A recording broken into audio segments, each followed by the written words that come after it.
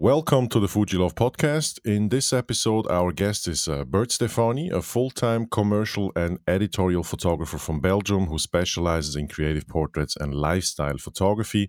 He's a family father, a professional photographer, a workshop leader, educator, and more. Let's find out. Bert, welcome to the podcast. How are you today? Thanks for having me. I'm fine, and you? I'm perfectly fine. I can't complain.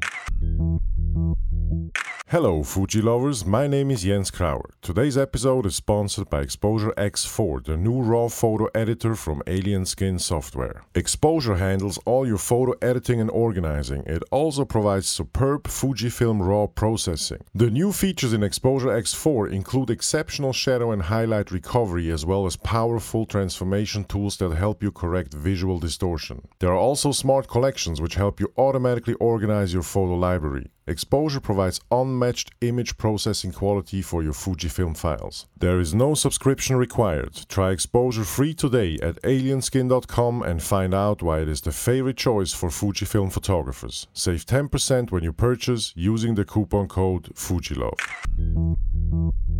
Let me start with my usual first question. Who is Bert Stefani? It's a very complicated question. No, I'm a photographer, an educator too, you could say. I'm a father of 3 kids. Yeah, that's about it. That's about all I have time for. So you're bringing family and photography and personal projects together in a 24-hour day. I'm trying, but it's not always hard. And sometimes I've learned over the last 2 years that I sometimes just have to completely step away from photography and do something different just for myself. What do you do when you step away from photography? Generally, I go outside. I need to be in nature. I need to be in the forest, in the fields. That's where I really recharge my batteries.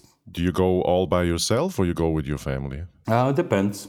Sometimes go all by myself, sometimes go with friends or the family, doesn't matter really. Okay, I see. Now, before we dive into the whole aspect of nature, which is also going to be related to one or two of your projects, I'm just wondering, what was your way to photography? How did you become the photographer that you are today? I don't really know for sure. It started when I asked for my 18th birthday, I asked my parents for a camera. That was still film, of course, back then. But I don't really remember why I asked for a camera. I figure it had something to do with the fact that I thought that the girls would find it cool or something. I don't know. But that's where it started. And then for a couple of years, I did quite a lot of photography and I had my own improvised darkroom. I was not very good at it because I was way too sloppy. And then many years later, it must be 13, 14 years ago, my neighbor had one of the original Rebels, the 300D from Canon. And I fell in love with it right away. And I knew that I needed to have one. And then I bought one. And yeah, I'm still taking pictures now. You don't need to impress the girls anymore at that point of time. No. So you said you got a Rebel, which is still a camera with a mirror. But then I remember you actually, when I started with my photography around 2013-14, I remember distinctively one image of yours, I think with Zach Arias and Kevin Mullins, looking at an X100S prototype. How did you get from having the Canon Rebel into becoming one of the probably first X photographers worldwide? I shot Canon for quite a long time. And I had all the wide lenses and everything. But then I felt that, after a couple of years, photography also becomes a job. And I didn't feel like taking that big camera with me all the time when I was out with my kids or just, by myself, not having an assignment. And I was very early interested in the mirrorless idea. And I bought a Panasonic GF1 at the time, which was one of the very first mirrorless cameras out there. And it was good in black and white, not so good in color. but I really enjoyed shooting with that little camera, and I saw that it changed my photography, that it got me closer, got me less attention. And I really liked the pictures coming out of that camera, although technically they were not nearly as good as what I got out of my full-frame DSLRs.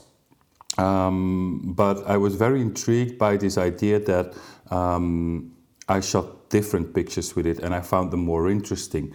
They were not technically very good, but they were interesting.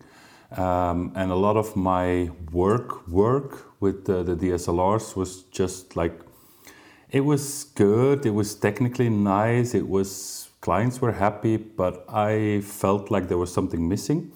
And I got that with these small mirrorless cameras. And then at a certain point, when there were a couple more cameras on the market, I really started thinking about using it as a tool in my work, in my paid work too.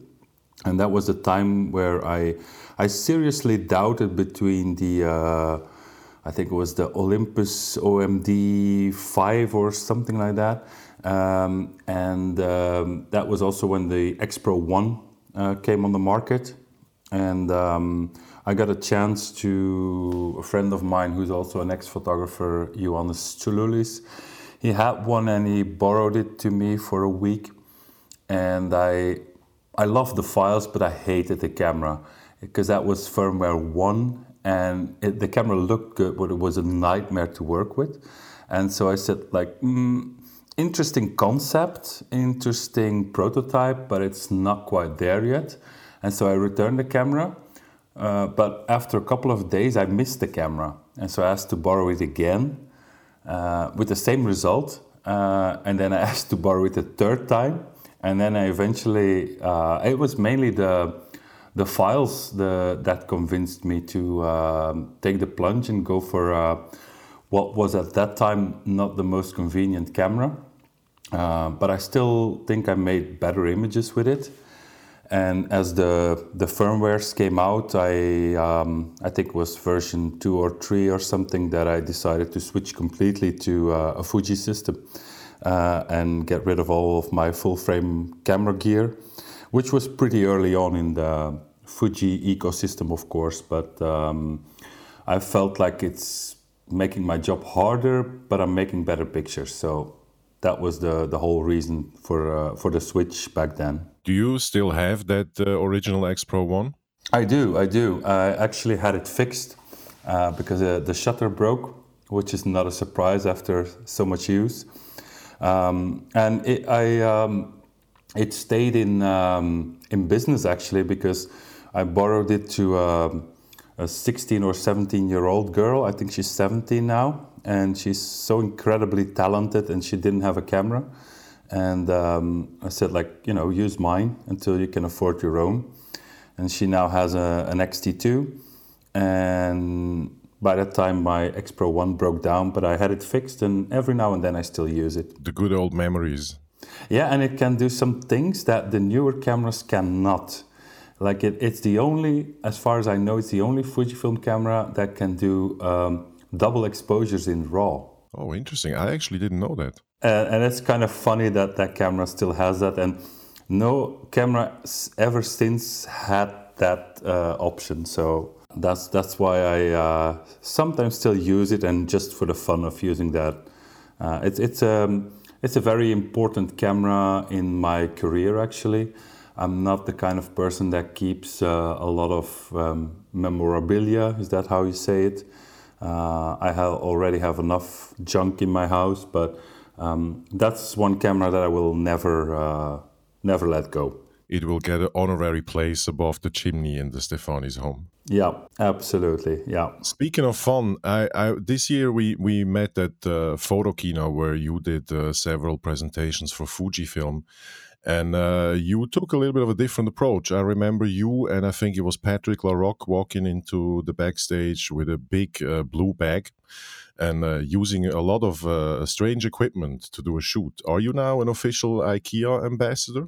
I should ask for some commission or something, because a lot of people are have even today I posted an image on Facebook and somebody asked me which salad bowl I use to light a subject. And just for the record, for those people who weren't there, I basically did a demo with one or two speed lights, Profoto A1s, but you can use any speed light, and a bunch of stuff from IKEA to create different light, different moods, just to show that you don't always have to have a lot of expensive equipment. It's about imagination and a bit of knowledge of light, and then you can do a lot. And it really struck a chord because I had so many emails after those presentations about it. And for me, it's a bit of a natural thing to do, to use whatever I have at hand, because I like to travel light. I don't like to bring a lot of equipment. And then I use whatever I have at the location. And of course, the IKEA demo was a bit condensed in that, and it was a bit of a joke, but at the same time, it was my way of showing that you should never be held back because you don't have the budget for expensive light modifiers or anything. A shower curtain that costs 10 euros can give you a very soft light comparable to a 2,000 euro big softbox or something. And I think it's important for people to understand that I do have quite a lot of gear, of course, by now, but when I started out, I just had no other option than to use whatever I could find. And I think it's an important message, definitely at a show like Photokina, where pretty much everything is about the gear, that it is about the knowledge and creativity and playing around too. I was watching it, and basically you used a whole lot of different stuff, salad bowls, things that you find in the kitchen and in the bathroom department to play with the light you've created with your flashlight. Absolutely, I used colored cups, I used fake plants, I used shower curtains, lace curtains, a salad bowl, and probably some stuff that I have forgotten by now. And I didn't even test it before I did the demos, because I wanted it to be about finding solutions, and if something's not working, try to figure out why it's not working, and then you can find a solution. And I think that's the way that I usually work. There's very often in my work there's a level of improvisation, and I really love that challenge of coming up with something. And I think I need it to do my best work too, because if I have all the equipment that I want, I usually end up doubting, should I use this, should I use that, should I use maybe this? And then I end up spending all my time worrying about what gear to use, while if I don't have too many options, I feel like I'm more creative. I think it's something that probably a lot of listeners know as a feeling as well, because you have so much choice between cameras and lights and all these kind of things. So sometimes just going back to the play mode brings way more interesting results than going with the plan. Absolutely, and I think I'm at that point that it's not like I'm unprepared for shoots. I always have plan Bs and plan Cs, and I always have my safe shots. But I also know that I will figure out something. And to me, the downside of digital photography and all this incredible gear that we have these days is that it is very predictable. And the downside of things like social media and everything is also that people, some know it, some don't know it, but we copy each other all the time. And I'm guilty of that too. And if you use these less photo-related things as light modifiers, then you get to be surprised again by photography, by what you can do. And I like that element of surprise because that keeps my interest going. Yeah, I'm fully with you on that. I think one of the dangers of social media is if you want to be liked, as you said, you basically just recreate things, and then it's those kind of echo chambers where we cheer to each other for actually doing the same thing. So I think it's a very good approach to kind of break out of the beaten path. Yeah, and I think in the end You have to be you. And it's something that I don't find that easy all the time, and I have to remind myself to be me. But I have come to this point where I realize that the only thing that I have that sets me apart from the competition is me. It's not the camera gear, it's not the lighting equipment, it's not the software, it's just me and the way that I see and the way that I interact with people is the only unique thing that I can bring to the table. And if I start copying others, then I'm just one of the many.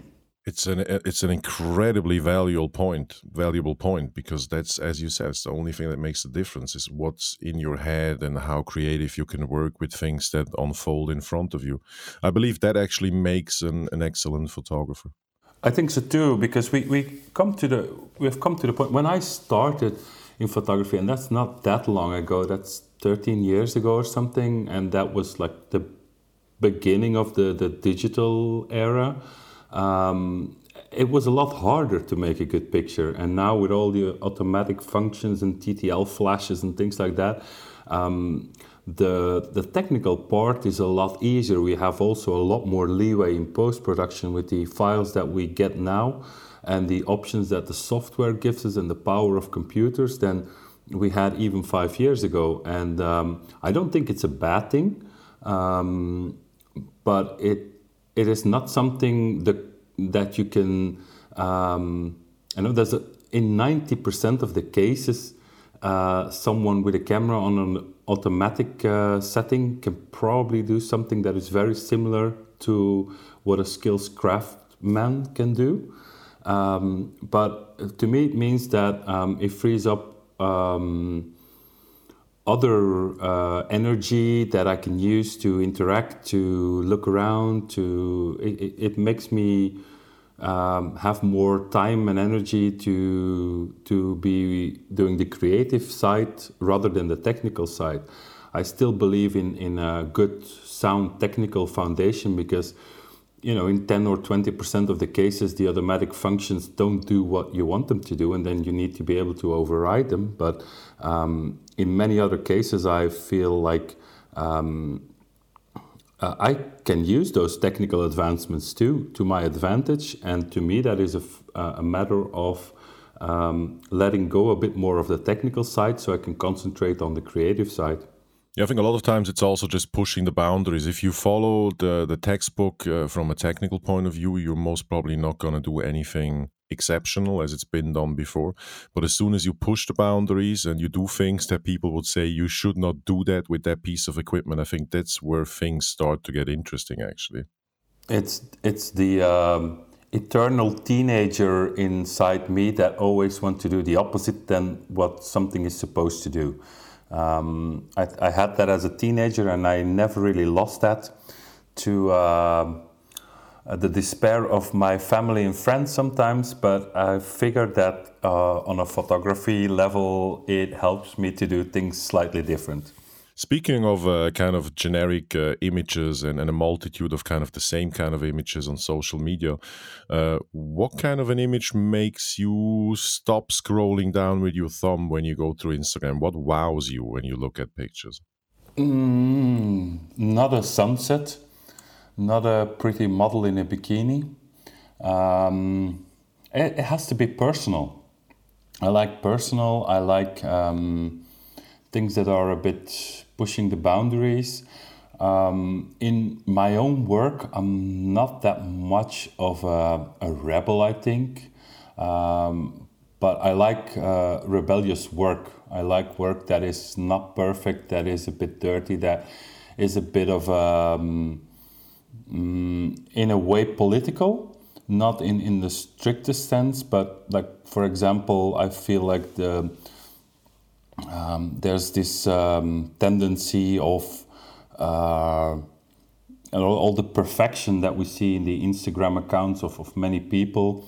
I like it when people make it real, and I like it when if there's a picture of a woman, I don't mind the stretch marks. I don't mind the imperfections at all. I think they're more interesting than the perfection. So it's about that. It's about real authenticity is a big word, although it's used way too often. But it is definitely something that stops me, and that makes me want to follow or people or look at their images. Speaking of real things, let's dive into your project that I'm interested in. Maybe it's even two. We'll find it out as the conversation goes. But I was actually searching on the internet. I found your first posting on your hunting project was from 2013. So this goes for a while. Bert is working on documenting the hunting scene, if we can say so. Yeah. Can you tell us what this project is about and how this got started? I can tell you how it got started. One of my best friends is a hunter, and I never understood him. I never understood why, because he's the person that knows more about nature, that loves more about nature. He's like Crocodile Dundee in Belgium. And I could never really understand why someone who is so in love with nature could kill people. And I saw it a bit as an unnecessary, barbaric thing to do, although it's not like I was completely against it. And he tried to explain me many, many times, but I just couldn't understand it in words. And then at a certain point, I went with him to England for a hunting trip. And I still didn't understand much of it, but there was this one moment. It was like the last light. I don't have any pictures of it because it was too dark, but I could still see a little bit. And like you said, that I think that was 2012, 2011 maybe. And he shot a small deer, and he was gutting it. And although I'm not like I don't have any problems with blood. It's not like I get sick to the stomach when I see that or something. But at the same time, it was a bit gross. But at a certain point, he stroked the animal and he said something. I don't remember the exact words, but it was something like, "Thank you for your life." And that was such an intimate thing. It's hard to describe, but I felt something like incredibly primal in that moment. And I think it was probably 1 or 2 years later when I felt the need to do a documentary project, a long-term documentary project, and I said, let's do that about the hunting, because I still don't understand that, but I feel like there's something incredibly intimate, incredibly primal into it that I want to understand. And so it took me a while to get into this hunting world, because it's a pretty closed community, definitely in the north of Belgium, in Flanders, where I live, because there's it's a very politically incorrect thing to do, and the general opinion is pretty much against hunting. So it took me a while until I reached the point where people trusted me enough to take me with them on hunting days. And so I started documenting that and building relations. And in the end, I decided to do the hunting course, which is not mandatory, but it's pretty much impossible to get your hunting license and pass all the exams if you don't do it. And I felt like I'm gonna follow that, so I understand it a bit better and learn a bit more and learn, meet some people that might be interesting for my project. And I did that for like 2 years, pretty intensely. And then I eventually I felt it was the next logical step was to try it myself, because I had all these opinions. But how valid are they if you don't have tried it yourself? And so I went through the whole thing of all the exams and everything, which is quite a pretty serious business with a lot of studying and practicing and things like that. And I became a hunter myself. I'm still not a very good one, but I felt like I needed to do that to understand completely what these people are doing. But at the start, my idea was to do it for a year and then make a book about it, a book about what is hunting in Flanders or in Belgium. But the longer I had been doing it, the more questions I had. And at this point, it's something that is still not finished. I have written quite a lot. I have tons of pictures. But I don't really know what direction that I have to take with it, because I cannot write a neutral book because I have become part of that hunting scene. So I think it's a bit more about my story as a hunter, my development as a hunter, like going in as someone who was slightly opposed but intrigued, and then slightly be won over by how these people love nature and manage nature, and then becoming part of it. So it's something that I'm struggling with. I still want to do something with it. I still shoot for it. I still write quite a bit of it. But at this point, it's not something that is very clear to me, like it has to be in this or that direction. And to be fairly honest, I don't care too much about the end result, because I've learned so much about photography and about what I want to be doing during that project that for me it's a success, even if there never will be a book, which is still the goal. But if there never will be a book, then I won't feel sorry for myself.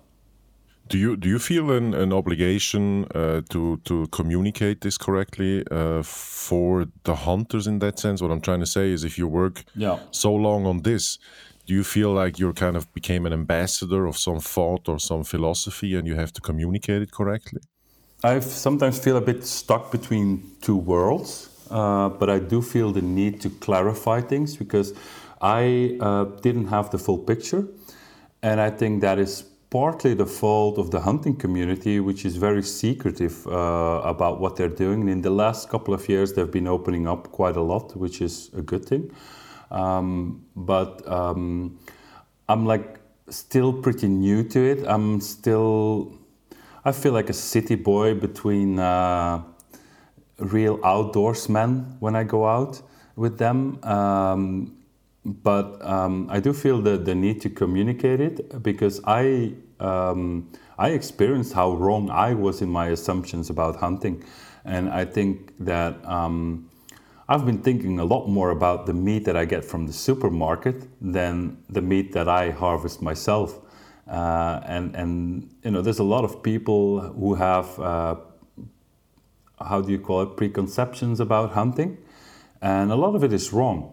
But there's also, on the hunting side of things, there's still often a bit of a macho talk. There's still that secrecy thing sometimes going on. Like I said, it is changing, but I feel like I'm well placed to be like in the middle, and I can build bridges from one side to the other, but also from the other side to the one side. And I see that as an obligation, and or at least as something that I want to do, because I want people to understand what hunters are doing, and I want hunters to understand how people are looking at it from the outside, because they don't necessarily have all the information they need to form their own decent opinion. And I don't mind if people are against hunting, but I do mind if it's based on the wrong assumptions. So, and I think that photography, storytelling, that's what it is to me. And I feel like my experience and knowledge in photography and videography too can help to do that, can help those stories and maybe make people think about it differently. Hello, Jens Krauer here with you. This episode of the FujiLove podcast is sponsored by Exposure X4, the photo editor and organizer from Alien Skin software that has just been released. Exposure handles every stage of your Fujifilm photo editing workflow. You can copy, cull, edit and retouch and then export and print your images. Superb raw image processing quality includes newly improved shadow and highlight recovery. Exposure provides you with many other unmatched creative tools as well as with powerful organizing tools. Visit alienskin.com to try it free today and discover it for yourself. When you purchase, save 10% with the coupon code FujiLove. I think it's also a valuable point for everybody who's interested in documentary photography, because as I listen to you and your struggle to put out the right message, I think it's an eternal truth that the closer you get, the better images you get. But then also the deeper you go, the more you have to reflect about how to make or to communicate the right way for the people that you've been shooting, like to not abuse the kind of trust that you got. It's very fine lines, but it's also very interesting. And I think that as storytellers, we have an obligation to tell stories that we think that are worth telling, even if they don't get paid. You don't get paid for those stories very often. But to me, it's like, there's no such thing as the truth. There is my truth, and I can only tell my honest truth the way I feel it and make it clear that it is my truth. But I think that's still very, very valuable. And just like the truth of an anti-hunter who is very invested in and has studied the subject a lot, that's also valuable. So I'm not saying that my truth is the only one, but it is at least a truth. And a truth that we can then observe from your point of view, which is quite a close one to the subject, and that makes the photographer's work so valuable. Yeah, and I think closeness is so interesting, and it's one of the reasons why I went to smaller cameras, is to get closer to my subject. I was just about to ask, because when you go out a hunt, I'm assuming after you did the necessary education that you have your rifle maybe on one shoulder and then a camera bag on the other. What do you bring along in such a setting where you're not supposed to make any noise, you're not supposed to disturb the hunting itself? How do you work on the scene when you do that project? It's very hard to do both, because both really acquire all your attention. I did get some good images while I was hunting myself. But then it's just an X100F in my jacket pocket.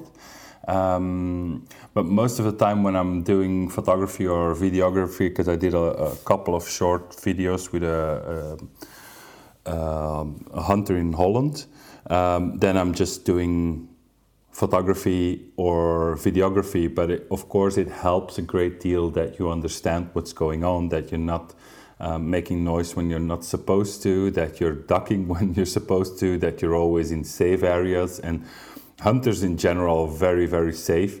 But you being in the wrong place can mean that they cannot take the shot, which is still why they're there. So,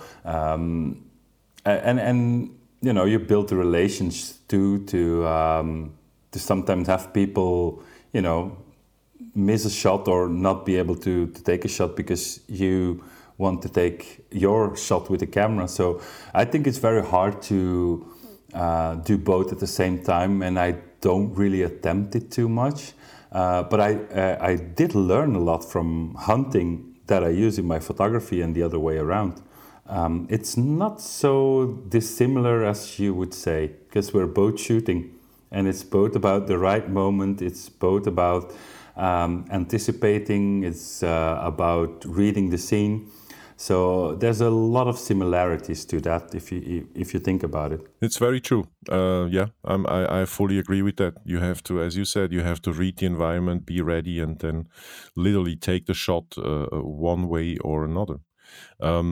Also, a point I want to ask you is, you did recently a promotional movie for Fujifilm about the monster glass. And I think you have a project there that is called The Wild People, which is, again, as we said in the beginning, also connected to your love of nature and where you go to get inspired. Are those projects in any way connected, the hunting and the Wild People project, or are they fully separate undertakings? I don't know. At this point, it's just following a bit of my gut feeling, and there are many hunters who are not wild people, but some of them really are, and I think those are the most interesting people.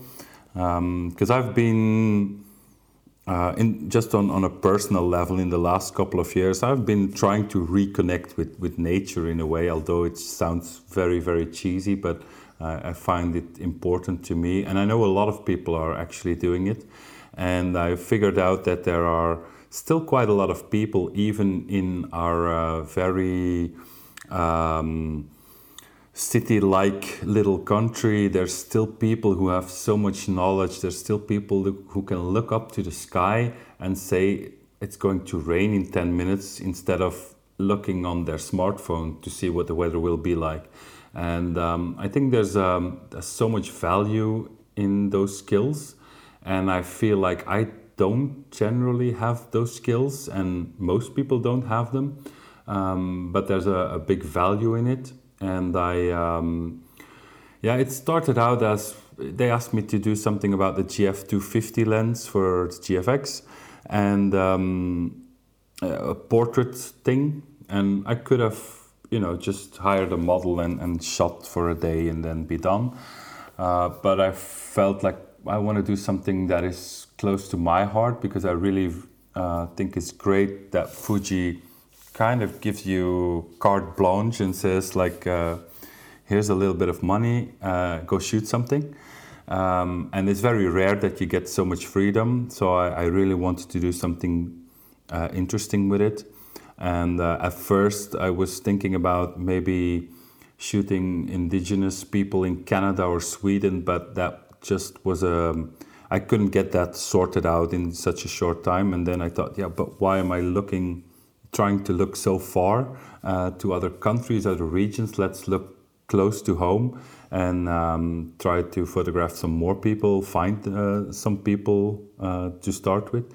And it is visually, it's pretty different from my hunting project, because the hunting project is pretty documentary style, while this project is a bit more thought out, although a lot of the shoots also have a big element of improvisation. They don't look like it. I wanted to be at that fine line of real and larger than life, but I also wanted to show the pride, to show the connection to the landscape of these people.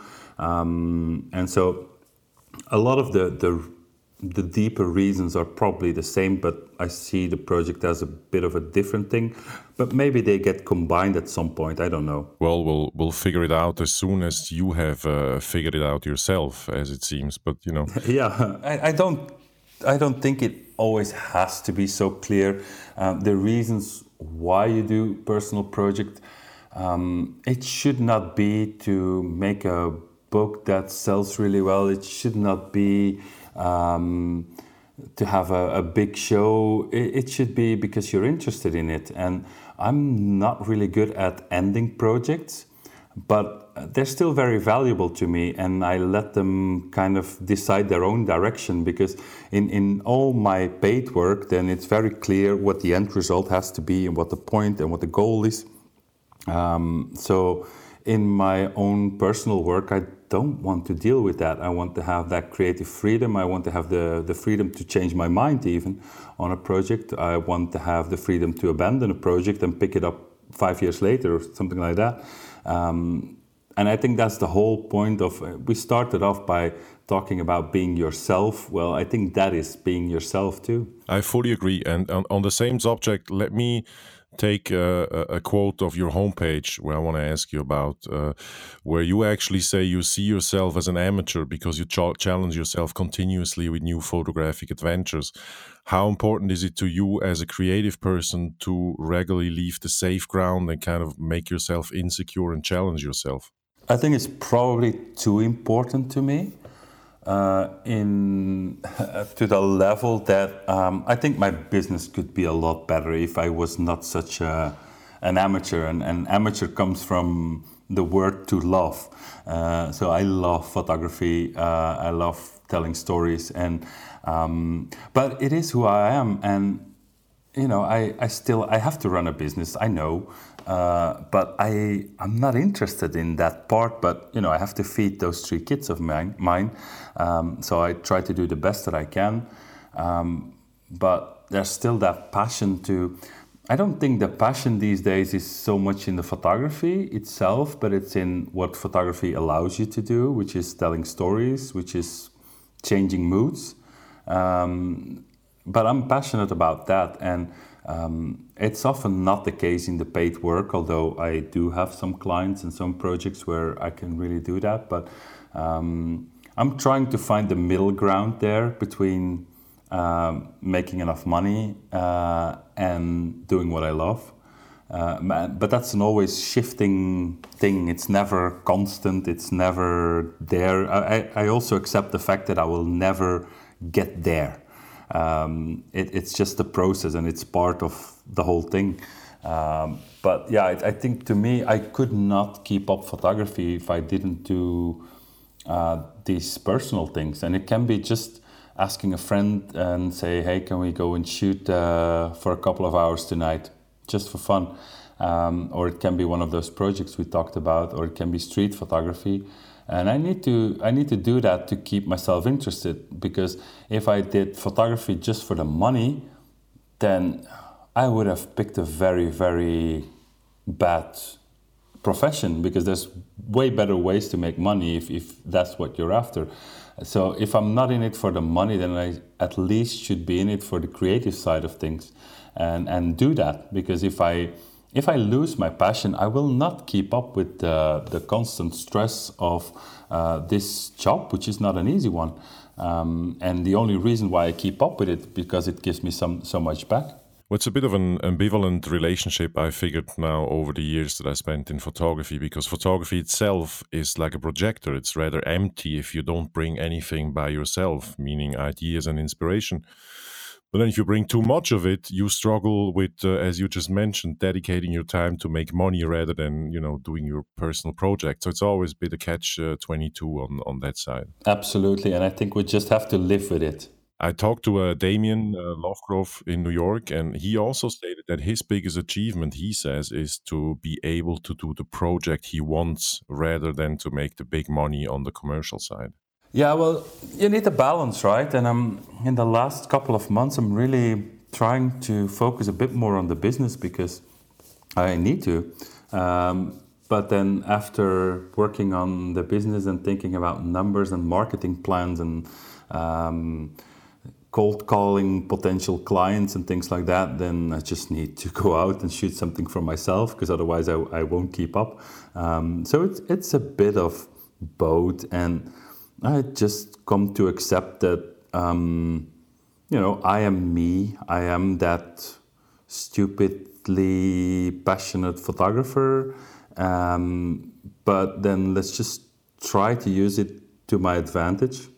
Although it's not always an advantage. I sometimes wish I was just a good businessman that had a camera, but that's not who I am, so I'm not going to fight that. There's no point in fighting that. That doesn't mean that I don't have to take up my responsibilities towards my family, of course, but I try to find a balance, but the balance is always different. Speaking of balance, which is probably really the key word here, we're slowly closing in terms of time to the end of the podcast, so we need to also balance that in regards to time that we can use.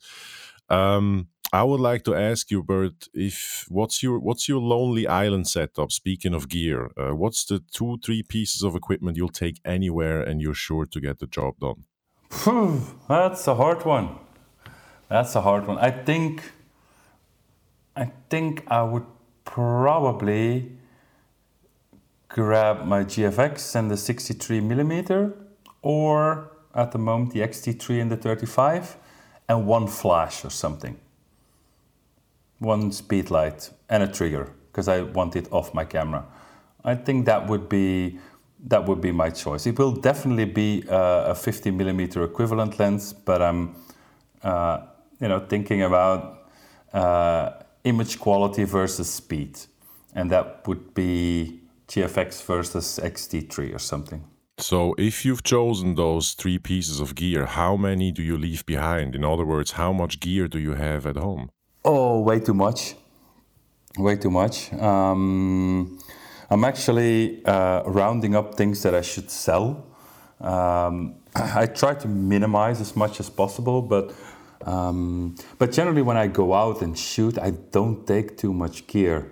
But there's some things that I need for specific jobs. I usually don't take long lenses with me, but sometimes I need a 50 to 140 or I need the 100-400. But it's not part of my standard kit. Most of the times when I go out, either for myself or for a client, I just have a backpack with 2 camera bodies, a couple of lenses, and a couple of lights. And I do have some other cameras. And the thing is, I like to switch cameras every now and then. And then I've been in love with the X-T3 since it came out. But I'm also looking forward to a potential X Pro successor because I like the form factor a bit more. And sometimes I want to take my X100 out because it's so nice and silent and small.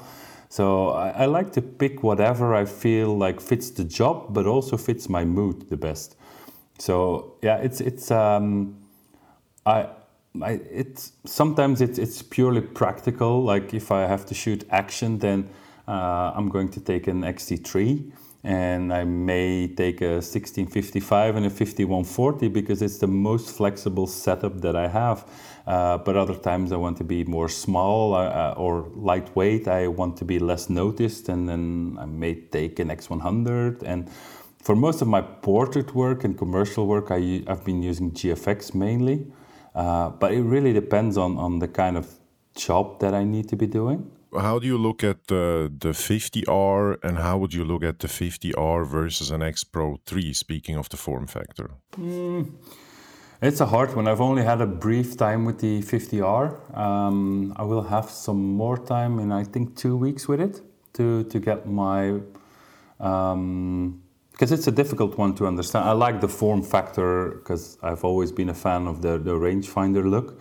On the other hand, I'm pretty sure it doesn't balance as well with the bigger lenses, like the 110 or even the 250 or something. I think no doubt it will work, but it's the same as working with an X Pro 2 with a 5140. Yes, it can be done. It works perfectly, but it just feels a bit wrong. It's not as comfortable in my hands. So I'm interested in that camera, although since I already have a 50S and that is a big investment, I will probably not buy one, I think. But I'm very interested in using it as a travel camera, for example, like a 50R with a 63 or a 45 or the new Pancake that is, or as far as it can be called, a Pancake that is coming out for the GFX. I think that would be like an amazing way to slow down and shoot travel images. So, and I'm actually going to travel with it, so I'm looking forward to see how it does for me. I think it's a great camera. I think it looks way better than the 50S, but from an ergonomical, practical point of view, the 50S is probably more all-round. It's the same with the XT series compared to the X Pro series, I think. It's like from a logical point of view, you should probably go for an X-T3 and you should probably go for a GFX 50S. But there's something that cannot be always put into numbers and into reason. It's just a feeling of liking to use a camera is also very important. And I figured that I will probably have that with the GFX 50R too, is that it's really a camera that feels really perfect for me. It's super good to hold, to shoot, even if people say it's a bit big. I actually like it a lot to hold it. I was wondering, is the 100, as we call it, the super full frame an option for you coming up, or you're sticking with the current sensor size? I don't know. I've really haven't given it too much thought, and I do think a lot about cameras, also because I have a lot of conversations with users and engineers from Fujifilm, but it's definitely at this point not something that I would need. But it's and you could argue that very often I probably don't even need the GFX 50S, but I like what I can get out of it, and I think it has pushed me into some other directions, maybe even some other markets. So I don't know if maybe if that trend continues and the work gets a bit more higher end commercial, then I might take that plunge. But at this point, I think it's a very interesting camera, but I don't know if it will be for me. That's hard to say. I like new cameras. I like just the fact that a new camera gets me creative. But when you're talking about medium format, even though it is affordable for medium format, it's still a lot of money. So it's not just something that I can buy to boost my creativity a bit. Then there are probably better and cheaper ways. But I don't know, maybe it will find a way into my work. Because I reluctantly invested in the GFX because it was a big investment and I didn't know if I really needed it. I liked it, but I didn't know if I really needed it or that it would really make a difference in my work for the client then. But clients have been very receptive to it. They really love my images that I do with the GFX. Also, I shoot a bit different with it, a bit slower. And so I think that it has to make sense on a business point of view. You could probably justify buying an X100 if you don't really need it, but I cannot justify buying a GFX 100 if I don't really need it. So it really depends on how things will evolve in the next year. I'm definitely looking forward to it because there's a lot of new technology that will be coming into it, like the IBIS and everything in a medium format camera. That I think that's great, but will it be for me? I don't know. Yeah, and then also we have the global shutter discussion and this the famous new sensor that is supposed to come up. Yeah, but I've been hearing about global shutters for that it's coming very soon. I've been hearing about that for 6 years or something. So I don't know if it will. It's like a unicorn thing. Will it? Does it exist? I don't know. I hope it will because I like to use flash every now and then, and that would be like that would be such a game changer to be able to use flash at any sync speed and not have that physical shutter anymore. I think it could be like a bit disruptive in the industry too, and maybe some brands are a bit reluctant by doing it. So it's interesting from a technical point of view because I'm a bit of a gear nerd too. I like to know how things work. So it's very interesting. But for now, I'm like, I can do everything I want to, and if new options become available, I'm interested in them. But let's see what we get when it's there. Let me pick up that unicorn thought. If you could hypothetically, let's say Fujifilm comes and says, Bert, we will develop what you wish for in the Fuji world. What would be your input, or what would you like to have from Fujifilm? I would like to see different GFX lenses mainly. I think with the X series, they're so well rounded.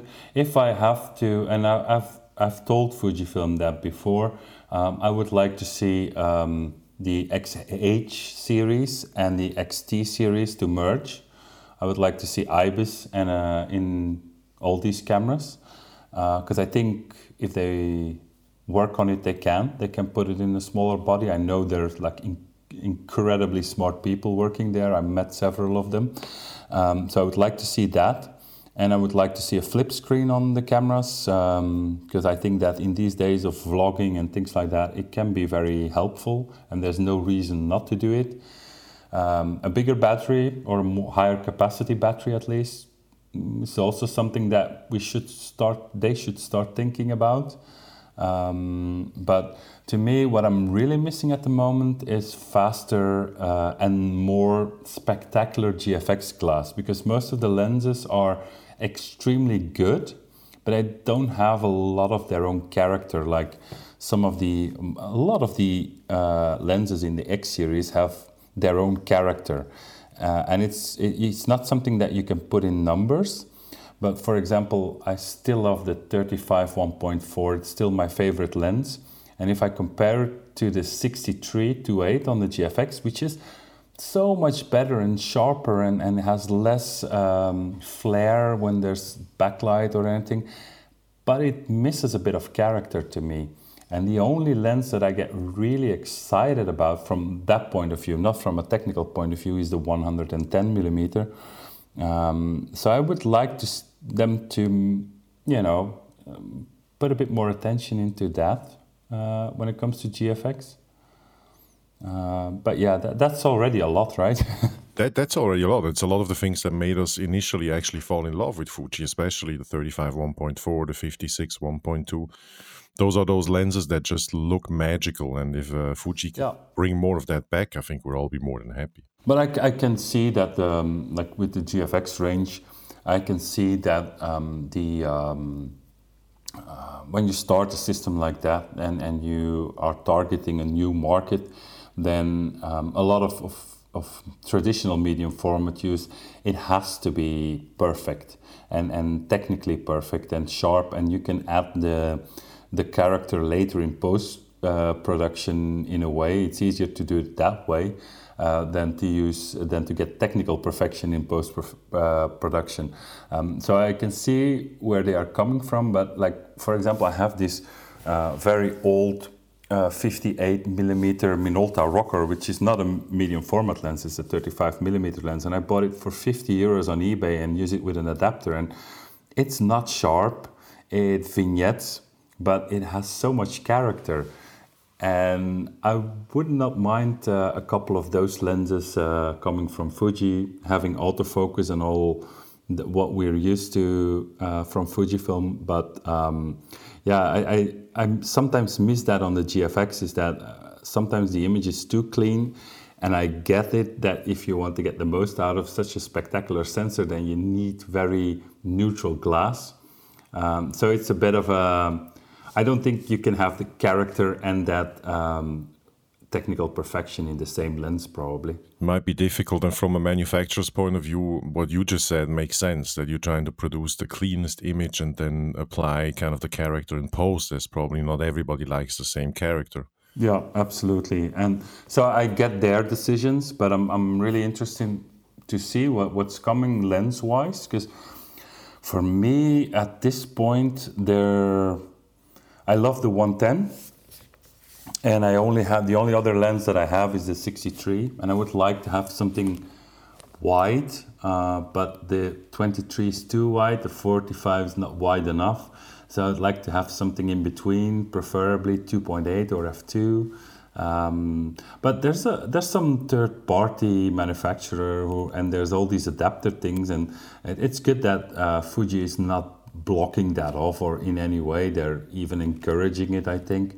And it's nice to see what you can do with all that adapted glass. And manual focusing is actually not that hard with those cameras. So yeah, we actually have the options. They're just not from Fujifilm right now. As we slowly close into the end, we have to kind of round it up, even if we could probably go on for another moment. I'm looking forward to your next, I hope you're at Photokina early next year, and we'll see what other IKEA items we can use on stage there. I'm gonna do a video about it on YouTube, so if I have a bit of time, I will do a video about IKEA stuff. Good. I wanted to ask you, when people look for you, where do they find your work? Where are you present on social media or on the internet? My website for clients is bertstephanie.com, and I have a website for photographers, which is bertstephanie.info. It's still a bit of a work in progress, but I started it up as kind of a general thing. I don't want to be blogging and vlogging at regular intervals, because if I have something to say, I want to be able to do it. If I don't have anything to say, I don't want to say anything. But that's kind of like the place where it all comes together, the videos and articles and things like that. And otherwise, I'm on Instagram. It's just my name, Bert Stefani. I'm probably on a lot of other social media, but I'm not that active there. So it's probably going to be Instagram or my website are probably the best choices. Good. So jump from Bert's website and you'll find all his projects. Anything big coming up in the next year that we should know before it happens or that you want to tell us about? So I'm going to Japan in a couple of weeks, just for 5 or 6 days, I think. It's always very exciting to go to Japan. I've been there a couple of times already, and it's such a weird but interesting world. It's so completely different from what I'm used to, and I'm gonna try to make a GFX 50R review while I'm there. But my main goal to be there is to talk to the people at Fujifilm about future products, future cameras, lenses, things like that. So I'm very excited about that, and otherwise, I don't know what the future holds for me. Well, we'll be watching and observing what the future brings for you. By the way, I thought you were doing a book about Tokyo. Is that still a project of yours? I did a book about Tokyo actually, but I did when I went there the first time. I was asked by Fujifilm Belgium or Europe to do my impression of 24 hours in Tokyo. But the sad thing is that book is not available because it's something that they made for their printing clients, because Fujifilm does a lot of large format printing, which is a completely different division from the camera part. And so I think they made 1,500 or 2,000 of the books, and they were only given to selected clients of them. I'm still pushing them to make it available as a free ebook because I'm still pretty proud of it, but it's not officially available. I hope you have a copy at home. I have a couple of copies, and I sometimes give away one, but I'm down to 4 or 5 now, so I have to be very careful about who I give it to. So those are probably not going to go very easy. Bert, any last words for the FujiLove community before we round this talk up? Well, Fuji lovers love Fuji, but also love photography, love yourself. And the main message I want to give is try to do something with your photography. And it's great to talk about gear and techniques, and we learn a lot from that. But if you go to all the trouble to learn so much about your gear and your techniques, do something with it, because that's the real point of photography to me. Great. Nothing to add to that. Bert, thank you so much for spending time with us and share your knowledge, and we'll have you back soon. Thank you, Jens. Hope to meet you soon again.